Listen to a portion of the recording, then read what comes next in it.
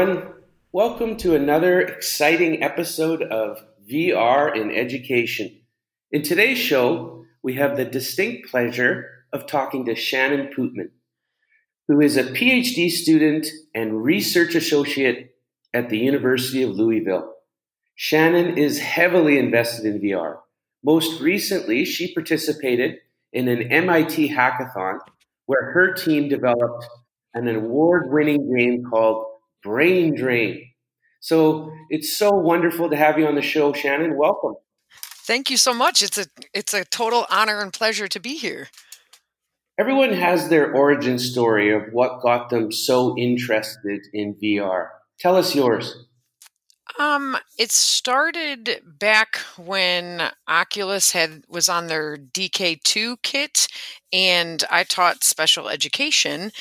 And for 8 years, I taught a self-contained class that was titled the Multimodal Communication Classroom, and it was all students who had difficulty orally communicating. And a lot of times that involves autism or, deaf and other things like that. So we used, multiple methods of communication, including American Sign Language. And a lot of the times it led to technology because it was a great tool for some of our students. And so I had a student who had autism, and I had asked his parents, like I do every year at the beginning of the year, what their goals were. And they said that they wanted to be able to go out to dinner as a family because he had an older sister and she did not have autism, and he couldn't handle the restaurant. And so I was like, okay, well, what's your favorite restaurant? And there's a place here in Kentucky called O'Charlie's, and they have free pie on Wednesdays. So it's a big deal. And I went out there, and the restaurant was unbelievable. They were so wonderful and supportive. And I filmed a dinner scene in 360, and then I brought it back, and we would practice every single day. We would get like a couple more seconds in the classroom. We would practice in the virtual environment. And after about 6 months of doing this every day, he and his family were able to go out to dinner. And he lasted a little over an hour. So I was instantly hooked when I saw the power that it made just starting with one family. And I've just run with it ever since. Wow, that is such an amazing story. I never thought of the sort of preempting them or just prepping them for what's to come next as a tool. So that's really interesting. Yeah, it's really an effective way because it gives them, all the sensory input and the noises and the sounds and the dishes and the clanking and everything. But we were able to do it in an environment that he was already comfortable in, and we could instantly stop it. If you're at the actual restaurant, you have to get up and walk out, whereas he could just take the headset off. And there was no worry about being embarrassed if he threw a tantrum or if he yelled or screamed because there was nobody there that it would bother. So it really was one of the best experiences for helping him prepare for that type of an environment. Just in case some of the listeners aren't familiar with the term special education, can you explain it in your own mind what it means to you and how it's sort of rolled out in schools? Sure. It's kind of different in that like every state and even every county within a state has their own terminology for different things. But in general, special education is any student who requires some sort of extra support that isn't typical in your general education classroom. That can range from anything from dyslexia to physical handicaps to all different kinds of things that either can be provided in the general education classroom, it can be provided in a pull-out type of resource setting, or a self-contained classroom, and then with the goal being that they go into the general education classroom for different periods of time and different subjects. And you see a mix of that in the schools. The goal is always to have them around their general education peers as much as possible so that it needs to be done in a way that is thoughtful and carried out with efficiency. Because if you take a student like my boy who had autism, if you take him and you just put him in a gen ed class, and it's like, okay, well, he's in the classroom now. It's not going to be successful because you're just changing his location. You need to give him the supports. You need to prep them. You need to provide all the tools that they need to be successful. And this can include kids who are on the spectrum of gifted as well, correct? Yes, absolutely. A lot of times the gifted and talented, as we've heard it referred to, sometimes gets not overlooked, but maybe isn't initially thought of. And a lot of times we can see students who are gifted having challenging behaviors, and a lot of time it's because they're bored and they're not being challenged. So, for a teacher, they have to try to be able to provide lessons at so many different levels. They need support as well, and that's where special education teachers come in, because we can, like I said, provide that instruction in the classroom or out of the classroom, or ideally a nice mixture of both. Hmm. So you already alluded to using VR to reduce anxiety. How else do you believe VR is a powerful tool for students under the umbrella of special education? Well, I've seen it utilized in multiple different ways, and part of what I've been experiencing is that the things that we use. I always say that the instructional practices that we use for special education, and I just did air quotes, and I realized that nobody's going to get that, but people always say, "Oh, well, that's a special ed type of instruction," and I'm like, no, it's just quality instruction. So the tools and the way that the things that we use are effective for all students, because they're designed to be used with the students who need the most support. So I've found that VR is the same kind of thing. All kids can benefit from it, and it's our responsibility to find a way that all students can utilize it.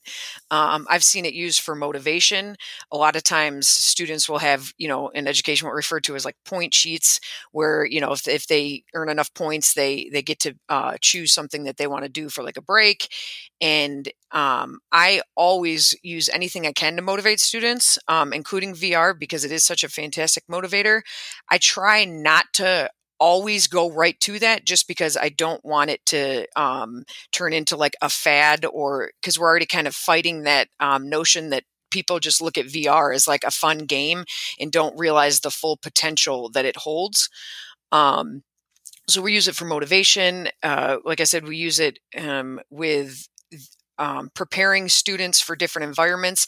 And we also have used it for what referred to as video modeling. That's where it's been found. Research has shown that when students are able to watch either themselves or somebody performing a skill, such as like hand washing, that they learn it faster and more efficiently. So utilizing point of view camera for the same type of skill with VR and hand washing Hmm. is, Hand washing's pretty poignant right now. absolutely, yes. That's why we were really hyper focused on that one.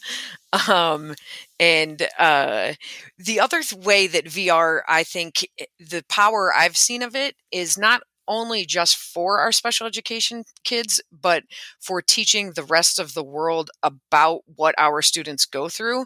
So there's an app called Notes on Blindness, and it's fantastic. And it's basically, it's a gentleman who was losing his eyesight, so he recorded actual videotape or not videotape, excuse me, audio tape recordings as his diary. And so when you put the headset on and you start the app, you're listening to him describing what it's like, how he hears the leaves crunching and he hears people walking behind him and the wind blowing. But what you see is this like pale dark blue color, and like visions kind of like float in and out of your view. So it's simulating what it was like for him losing his vision. So I can take that and I can put I can put a student in there and be like, look, this is what our kids have to go through. And not only our students to create that empathy, but also for other teachers. Because a lot of times people think, oh, well, you give them a guide dog and a cane and they're good to go. And it's like, no, that's not actually, what it is. And research has already proven that empathy, we're able to create more meaningful empathy utilizing VR than we are with traditional methods. I am so glad you mentioned that. I have a book coming out this summer, And the premise behind the book is that VR, its greatest superpower is to make abstract things more understandable for students. Because my worry is that as VR does start to filter into schools and classrooms, that it's used for its lowest hanging fruit, which is to try and get kids to understand facts and knowledge. I had one gentleman, for example, who I was working with. He's like, well, I want you to show me how to create like a quiz inside VR. And I paused, and as gently as I could, I said, I don't think we want to use VR to have kids take like a quiz. I think we can do that outside of VR and it'll be just as effective. Absolutely. And I've been also fighting that same kind of thing. Like, there has to be something that the VR offers that you couldn't get in a traditional method. Because like you said, I can give a quiz outside of VR. How am I going to convince somebody to buy a potentially $900 headset to take a quiz? That it's not any, it's not getting me anything. I now have to buy and learn a whole new system just to do what I could do outside of it. So we have to be very careful about how we utilize VR. And also, one of the biggest things that I always am pushing with teachers is that we need to change the way we think. So I kind of like my sessions, I'll entitle them, "No, there doesn't have to be an app for that." And I give an example of this lesson we did. I had a second grade teacher ask me, is there anything you can do? We're working on money skills. So I'm like, yeah, let me see. Well, there's not a VR app that's entitled Let's Teach Money. But there is a free fishing game called Bait.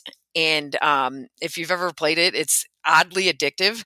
But so we had the kids come in, and for the first 20 to 30 minutes, I let them just play. They just got to fish and have fun and enjoy what they were doing, especially because the school that I work at is a Title I school with a high free and reduced lunch population. So there's a lot of students who've never even been outside of Louisville, let alone gone fishing.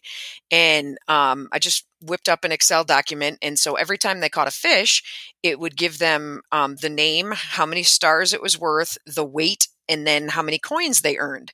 So every time they caught a fish, they had to record that on their spreadsheet. And while this was happening, there was all this conversation going on. And I've heard from a lot of people that they worry that VR is very isolating because kids put the headset on and they're in their own little world. And I've found multiple times over that it's the exact opposite, because the kids were wanting to share what they were doing. They were taking their headset off and giving it to another student, saying, look at the fish I caught, look at this, look at that, and creating these communication exchanges that I, as an adult, could have never created on my own, these authentic exchanges. And so then after we finished, they had to utilize their math skills to add up the total amount of weight, the total coins, the total stars, all that kind of stuff. And then we had exciting conversations that went in directions that I could have never even predicted, or the best teacher could have never planned for. And we talked about estimation, like this fish was 10 pounds and got you 1 star. How big do you think how much does it need to weigh to get 3 stars? And that kind of a thing. And they got to decide, they had so many coins. Did they want to buy the bait, or did they want to save up for a new fishing rod? And actual real life money skills that meant something to them because it had a direct impact on their life, because they were now invested in this game. And so they got to decide how they wanted to spend their money in something they cared about. And then through the talking, I said, well, what happens if you couldn't find the fish? And one girl said, well, I went and I, cast into the deeper water. And I said, well, why'd you go in the deeper water? And she said, that's where the bigger fish live. And so I'm like, well, why do the bigger fish live in the deeper water? And another student said, because it's colder. And then and I said, well, why is it colder? And then another student chimed in and said, because the sun doesn't reach it. So here we hit this conversation, and we were talking about these earth concepts that I would have never predicted or possibly imagined, all from a free fishing game called Bait. And like when we got done, and this was behavior wise, let me tell you, this was a tough class that I probably wouldn't have signed up for. And when we got done, the teacher said to me, she goes, you didn't have a single behavior problem. And I said, I know. And she was like, no, like the whole time you didn't have one. And I said, I know, because the kids were having fun and invested in their learning. And Yeah. so if we can make that shift and change how we think and how we utilize VR, yes, of course, there needs to be more educational apps. We can never stop developing those, but we already have, as teachers, what we need right now. We just need to understand how to use them. Wow. You could have been an introduction to my book that's coming up because uh, again, there are tons of already designed I call them off the shelf experiences that you're right, people pass over because they think, oh, that's a entertainment application, or that's a game. We can't use that game. There's no application for that VR game. And yet if the paradigm shift is that those games actually connect to bigger concepts that we're trying to get kids to ruminate on within the classroom. So you are a big fan of mine just based on that story you just told me. So, I mean, I could Well, go on and thanks. on. The VR lady and I had a conversation about, for example, Ricky's plank experience. And Ricky's plank experience, you have to go up this elevator and then you're on the 18th floor of a building and you have to decide whether you want to walk out on this plank. And, that experience alone has garnered so much learning for me within the classroom. Or baby hands VR, you're walking around or crawling around like a baby. And perspective is so important. Like if you're right down there on the floor, what do you see? Is the house baby proof? How do we baby proof the house? Like whose point of view are we using when we play the game? So I sing your praises.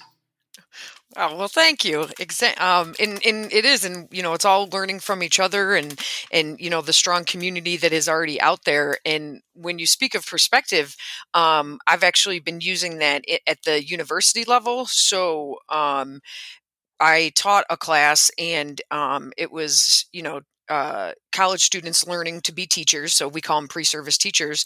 And I would film, and again in the 360 or the VR 180, I would film different lessons from different grade levels, and I would do it from different perspectives. So at some point, I would do it from the perspective of a student.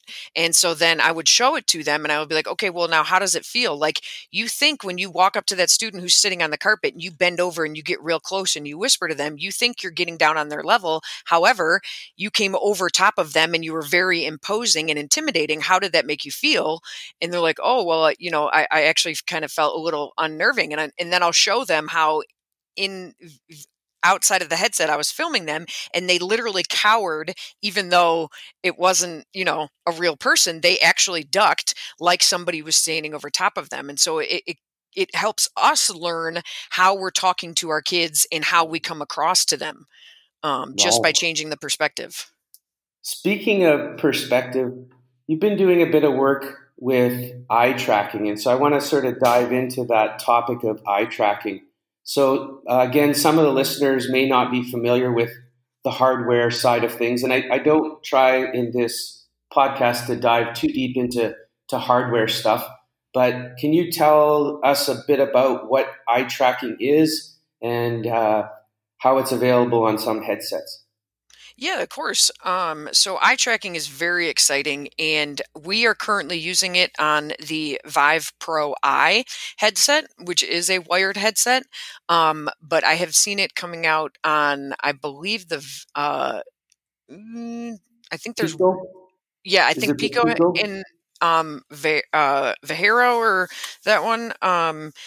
But it's not available on any of the standalones yet, but that's just a matter of time as the technology continues to develop. And the reason that I love it is a couple of different. There's a couple of different aspects that we use it for. So we utilize it with our students for especially like our nonverbal students that I had kind of mentioned before, and it allows them to be able to kind of participate in the same way as their peers, which I can speak to more about when we talk about brain drain, but also if I have a student, especially like with autism or even a student with ADHD, and they're easily distracted, I can guess what I think they're looking at, but I don't actually know because I don't know exactly where they're looking. Whereas with eye tracking, I can find out exactly what they're looking at. So I can put them in a virtual environment and I can have different distractions and things that I think it might be. And then I can actually track and see, all right, what is it that they're attending to the most? What are they looking at? And then we can also use it with, like I said, our pre-service teachers and just our already practicing teachers, and see when they run through a simulation in their teaching, are they looking at a certain group of students more than the other? Is their attention on a different side of the room? And then lastly, with that, it's not the exact eye tracking, but there is an app on the Vive Focus Plus that we use called Virtual Speech, and it utilizes the same idea from the headset. And students can practice public speaking, and it'll tell them like which side of the room they attended to more. So we're seeing on the standalone, we're getting a lot closer to it. So I think that eye tracking, like I said, in the next couple of years will be available on the standalone, which will be really exciting because then it's going to provide all this data basically right at our fingertips.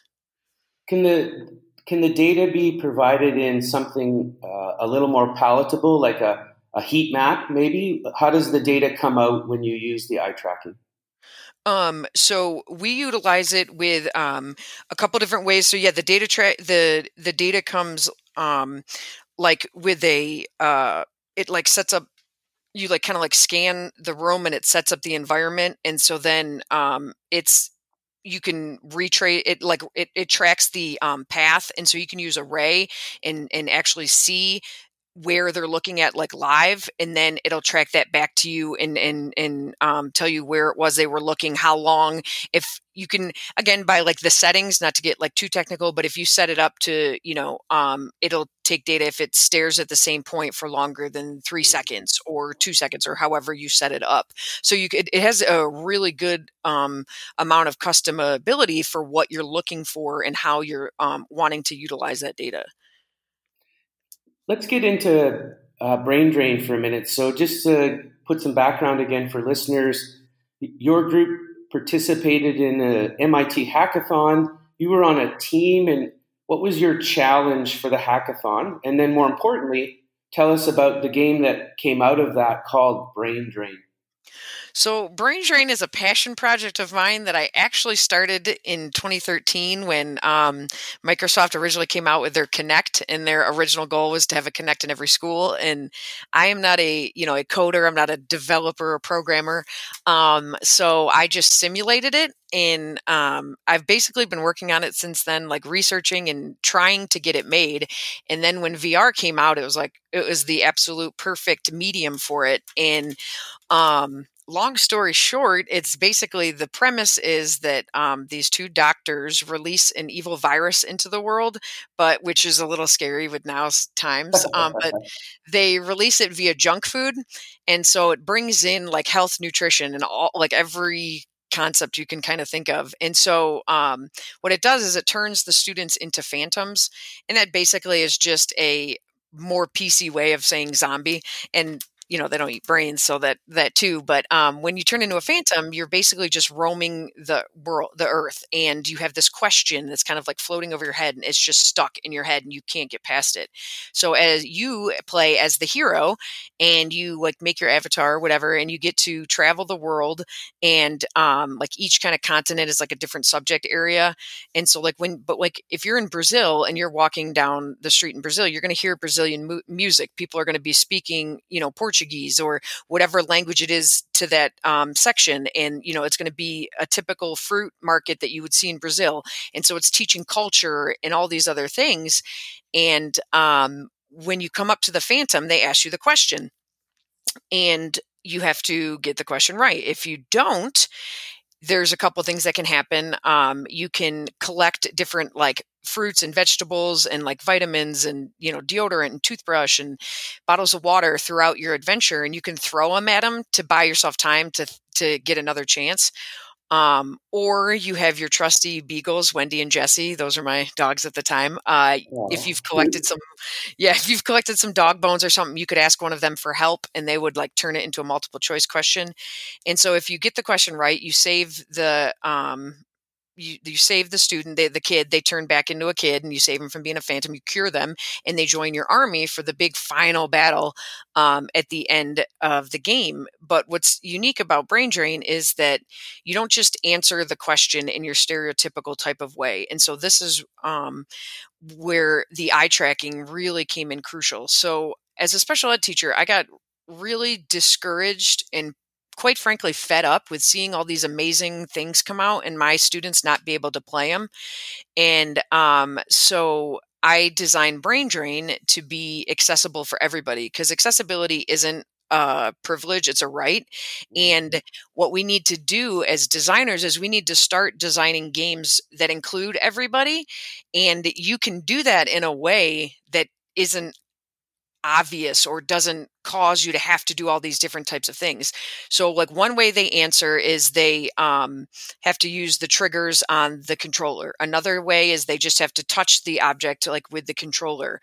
And all the movements are utilizing big movements if possible. So like picking something up on the left side and bringing it up to the right side. So they're crossing midline and they're activating both sides of their brain and they're really doing coordinated body movements. But then also there's the eye tracking. So students who are in wheelchairs, students who have poor fine motor or even gross motor control can now utilize this eye tracking and answer. And what I've found using it with the kids is that all the kids love the eye tracking. They think it's so cool. They think it's exciting. They're like, I'm controlling it with my eyes. And they get all excited.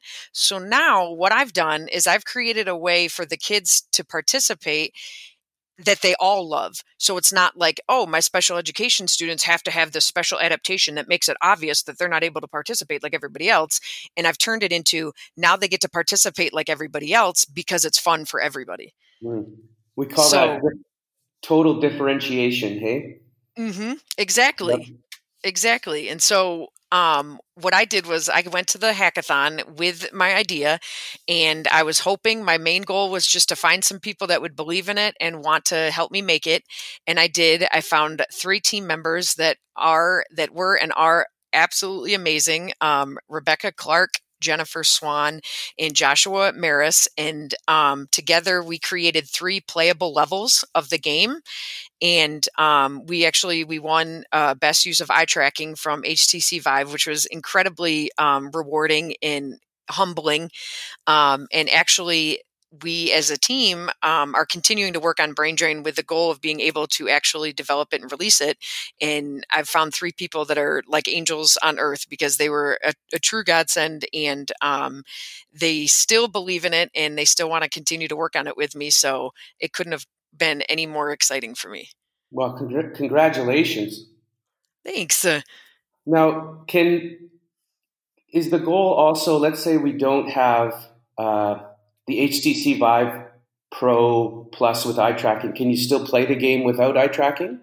Yep. And so that was another big thing that we talked about, is that developing it for the standalone because of the price point and everything that comes along with it. And in education, the standalone headset really changed the game because, schools are currently at the prices and everything, schools aren't going to be able to buy, a $2,000 headset and then a $2,000 computer to run it and then get enough, to have 25 to 30.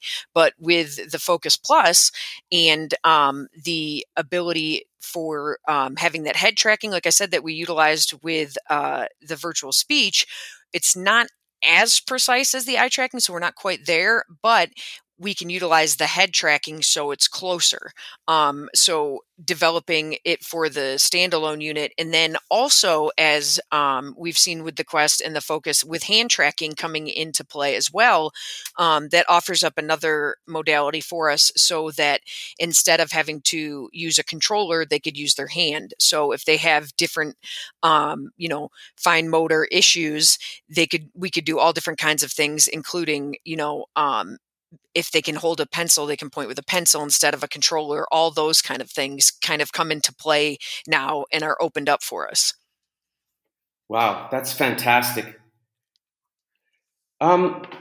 So you mentioned already the fishing game. Are there other sort of killer apps or applications that you use either heavily or see the potential of using for special education? Um, Again, I don't know, like specifically for special ed. I'm always I've been watching and finding a lot of the like there's like different zoo apps, so like they can you can see animals up close and things like that to help with learning those things, and then just the ability to have the harder concepts, we can explain them in ways that we couldn't before.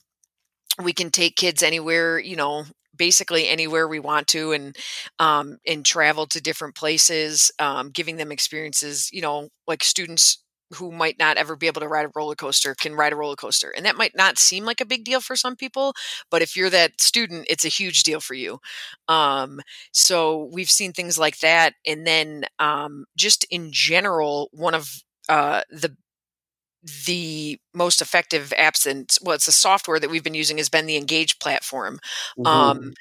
We've bought into that for sure, not only for what it provides, but because of the company as a whole. Chris Madsen, he's incredibly supportive. I can text him and he'll be like, let me hop in a headset and help you. They actually walk the walk for their support for education. And so that also gives us the ability to take students and, again, kind of practice those different learning environments, but letting them do it in the safety of an environment where they feel comfortable, and also in a manner that doesn't disrupt the classroom. So that's the other thing too. As a special education teacher, yes, I'm always constantly fighting for my student, and I'm fighting for my student to be treated equally with whatever supports they need. But at the same time, they shouldn't be given special treatment because they are, under the special ed umbrella. I can't stand when, I would have a student who was nonverbal, and a kid was too close, and so she would punch him, and they're like, "Oh, that's okay." I'm like, "No, that's absolutely not okay. We're not allowed to punch people. She has ways of communicating that she knows are um, more effective and are the right thing to choose besides punching somebody. Nobody punching is not acceptable for anybody, my student included. Hold them to that same level. So if I take them into a general education classroom and it's overwhelming and they start screaming and yelling, and we continue to try to force them in that environment, that is now taking away from the learning of others as well, and that's not fair.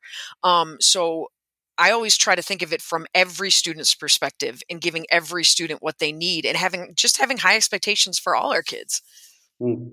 Good example. Yeah, Chris is super busy right now. We just finished a big online educators in VR conference, and Engage was one of the platforms, and that's paved the way for the immediate future, in that there are so many face-to-face conferences that are being canceled, and they're looking at possibly doing them in spaces like Engage or AltSpace. So it'll be an interesting time to see whether virtual reality conferences actually take off.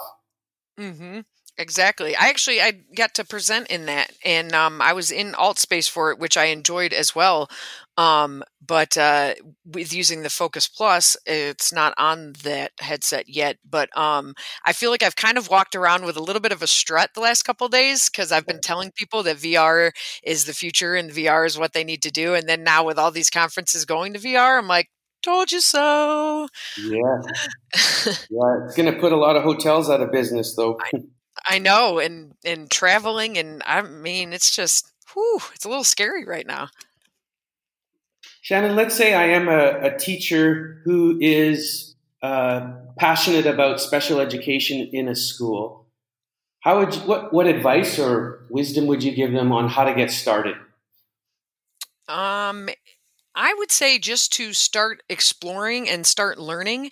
There's so many different things out there. And, there's the three levels of VR. Basically, you have your mobile, which everybody tends to know as, Google Cardboard and Google Expeditions. And then you have your standalones. And then you have your wired headsets. And just to kind of explore. And I get some flack from some teachers for this, and I love Google Expeditions. Do not get me wrong. I thought it was fantastic. I thought it opened up VR to a lot of people. However, it's not interactive. And so I feel like the analogy I give is it's kind of like the flip phone. Like it gets the job done. It does what you need it to do, but we're all onto smartphones now. And I feel like the standalone is more like a smartphone just because it has the capability to do so much more. So what I would say is to just explore and look with an open eye and an open heart and mind at what is out there, and what your goal is. What is it that you're actually trying to achieve? Because that's how you're going to need to think of, how can I utilize VR? If my goal is just to keep a kid entertained, well, I wouldn't suggest VR because I think it's just so much, it's not a good use of it. It's not an effective use of the technology. And yes, of course, we want to entertain our kids, but we want to educate them at the same time. So just in looking out to resources, people like me, I always tell people they can email me or message me on Twitter absolutely anytime. I'm more than happy to help anybody. If it means that it'll get VR into more kids' hands, then I'm there for it. So just to explore. How about you? What's the horizon look like for you? What are your goals over the next, I don't know, short term, the next few months, or if you want to talk a bit about long term as it pertains to virtual reality? Yeah, well, so short term, barring that we'll actually still be in school, hopefully, I'm working on a pretty exciting project with not only the University of Louisville, but Jefferson County Public Schools. I've been working on it since May, and it's finally coming to fruition. And we've kind of just started the biggest VR rollout plan for any district that I've really seen in America to date. We are utilizing 6 different high schools and the 2 elementaries that I've already mentioned. But what we're doing in those high schools is the 4 of the high schools are going to be getting VR labs, and for the rest of the spring, just for the rest of the school year, the semester, we are focused on because these high schools have different CTE pathways, so they're not trade schools, but students are able to focus on a certain career track. And so the one that we picked is the international business degree. And so utilizing Engage, we've got a pretty exciting project in the works with that. And like I said, we're developing it right now. And then with the 2 other high schools that we have just finally ordered. It's called the Flame Trainer. I don't know if you've seen it. It's FLAIM, and it's out of Australia. And we have 2 Fire Science Academy high schools, and shockingly, no high school student is allowed to be around any live fire activities for obvious reasons. So the Flame Trainer is a firefighting simulation, but it's taken to such a higher level that it's unbelievable. And that's going to kind of be one of the major focuses of the project along with the others. And then also utilizing a company called Dual Good Health with CPR and first aid and general life-saving skills for our pre-med and nursing track students. So that's all developing right now and in the works. So I'm pretty excited, real excited to try to create a template and roadmap for other districts and the rest of the district, hopefully to utilize, because we're, I think, the 28th largest school district in the country. So we've got a lot of schools here that we can expand to. And then my goal would be to parlay that into, of course, a successful dissertation defense. And then eventually I'd love to get on with some tech company somewhere and design and create VR for education, and then hopefully be the one who gets to go out there and show people how to use it and what it can do. That last statement is super important to me. I asked you the question about people wanting to get started, and I think we need more messengers who are free, available to get into schools and evangelize the power of this. There are too many people that I talk to either through the show or just through other avenues who they've heard of VR, but they're sitting on the fence because they just don't have either the time or the resources to put a headset onto themselves or their students to see truly how powerful it is. So, I like that more people are seeing that. And, my hope and wish is that there are more people that are made available to get into schools to show them the true potential of the medium. Exactly, because it can be incredibly overwhelming. I kind of call it the smartboard effect. Like when smartboard first came out, it had so much potential and it had so many features and so much functionality that most of the teachers that I saw just got completely and totally overwhelmed, and they after they had to calibrate it, they like shut down, and it now is basically a giant projection screen, instead of utilizing all the functionality that it does have.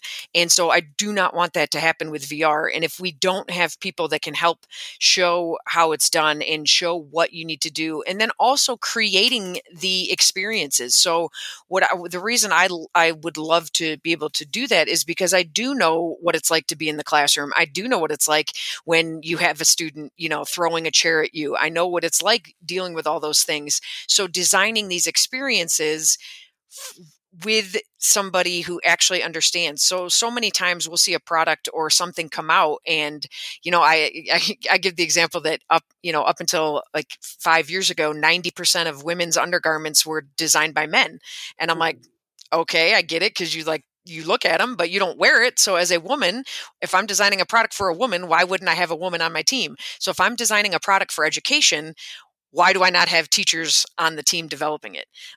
So I would hopefully I want to be able to bridge that gap and provide support, and like I said, I don't want to just design and create them. I really want to be out there in the field helping and showing, like I said, teachers, and so then that way I'm not losing contact with kids, because even though I don't know what my future holds, it might be teaching in a classroom again, it might not. I still don't want to lose that connection with working with kids.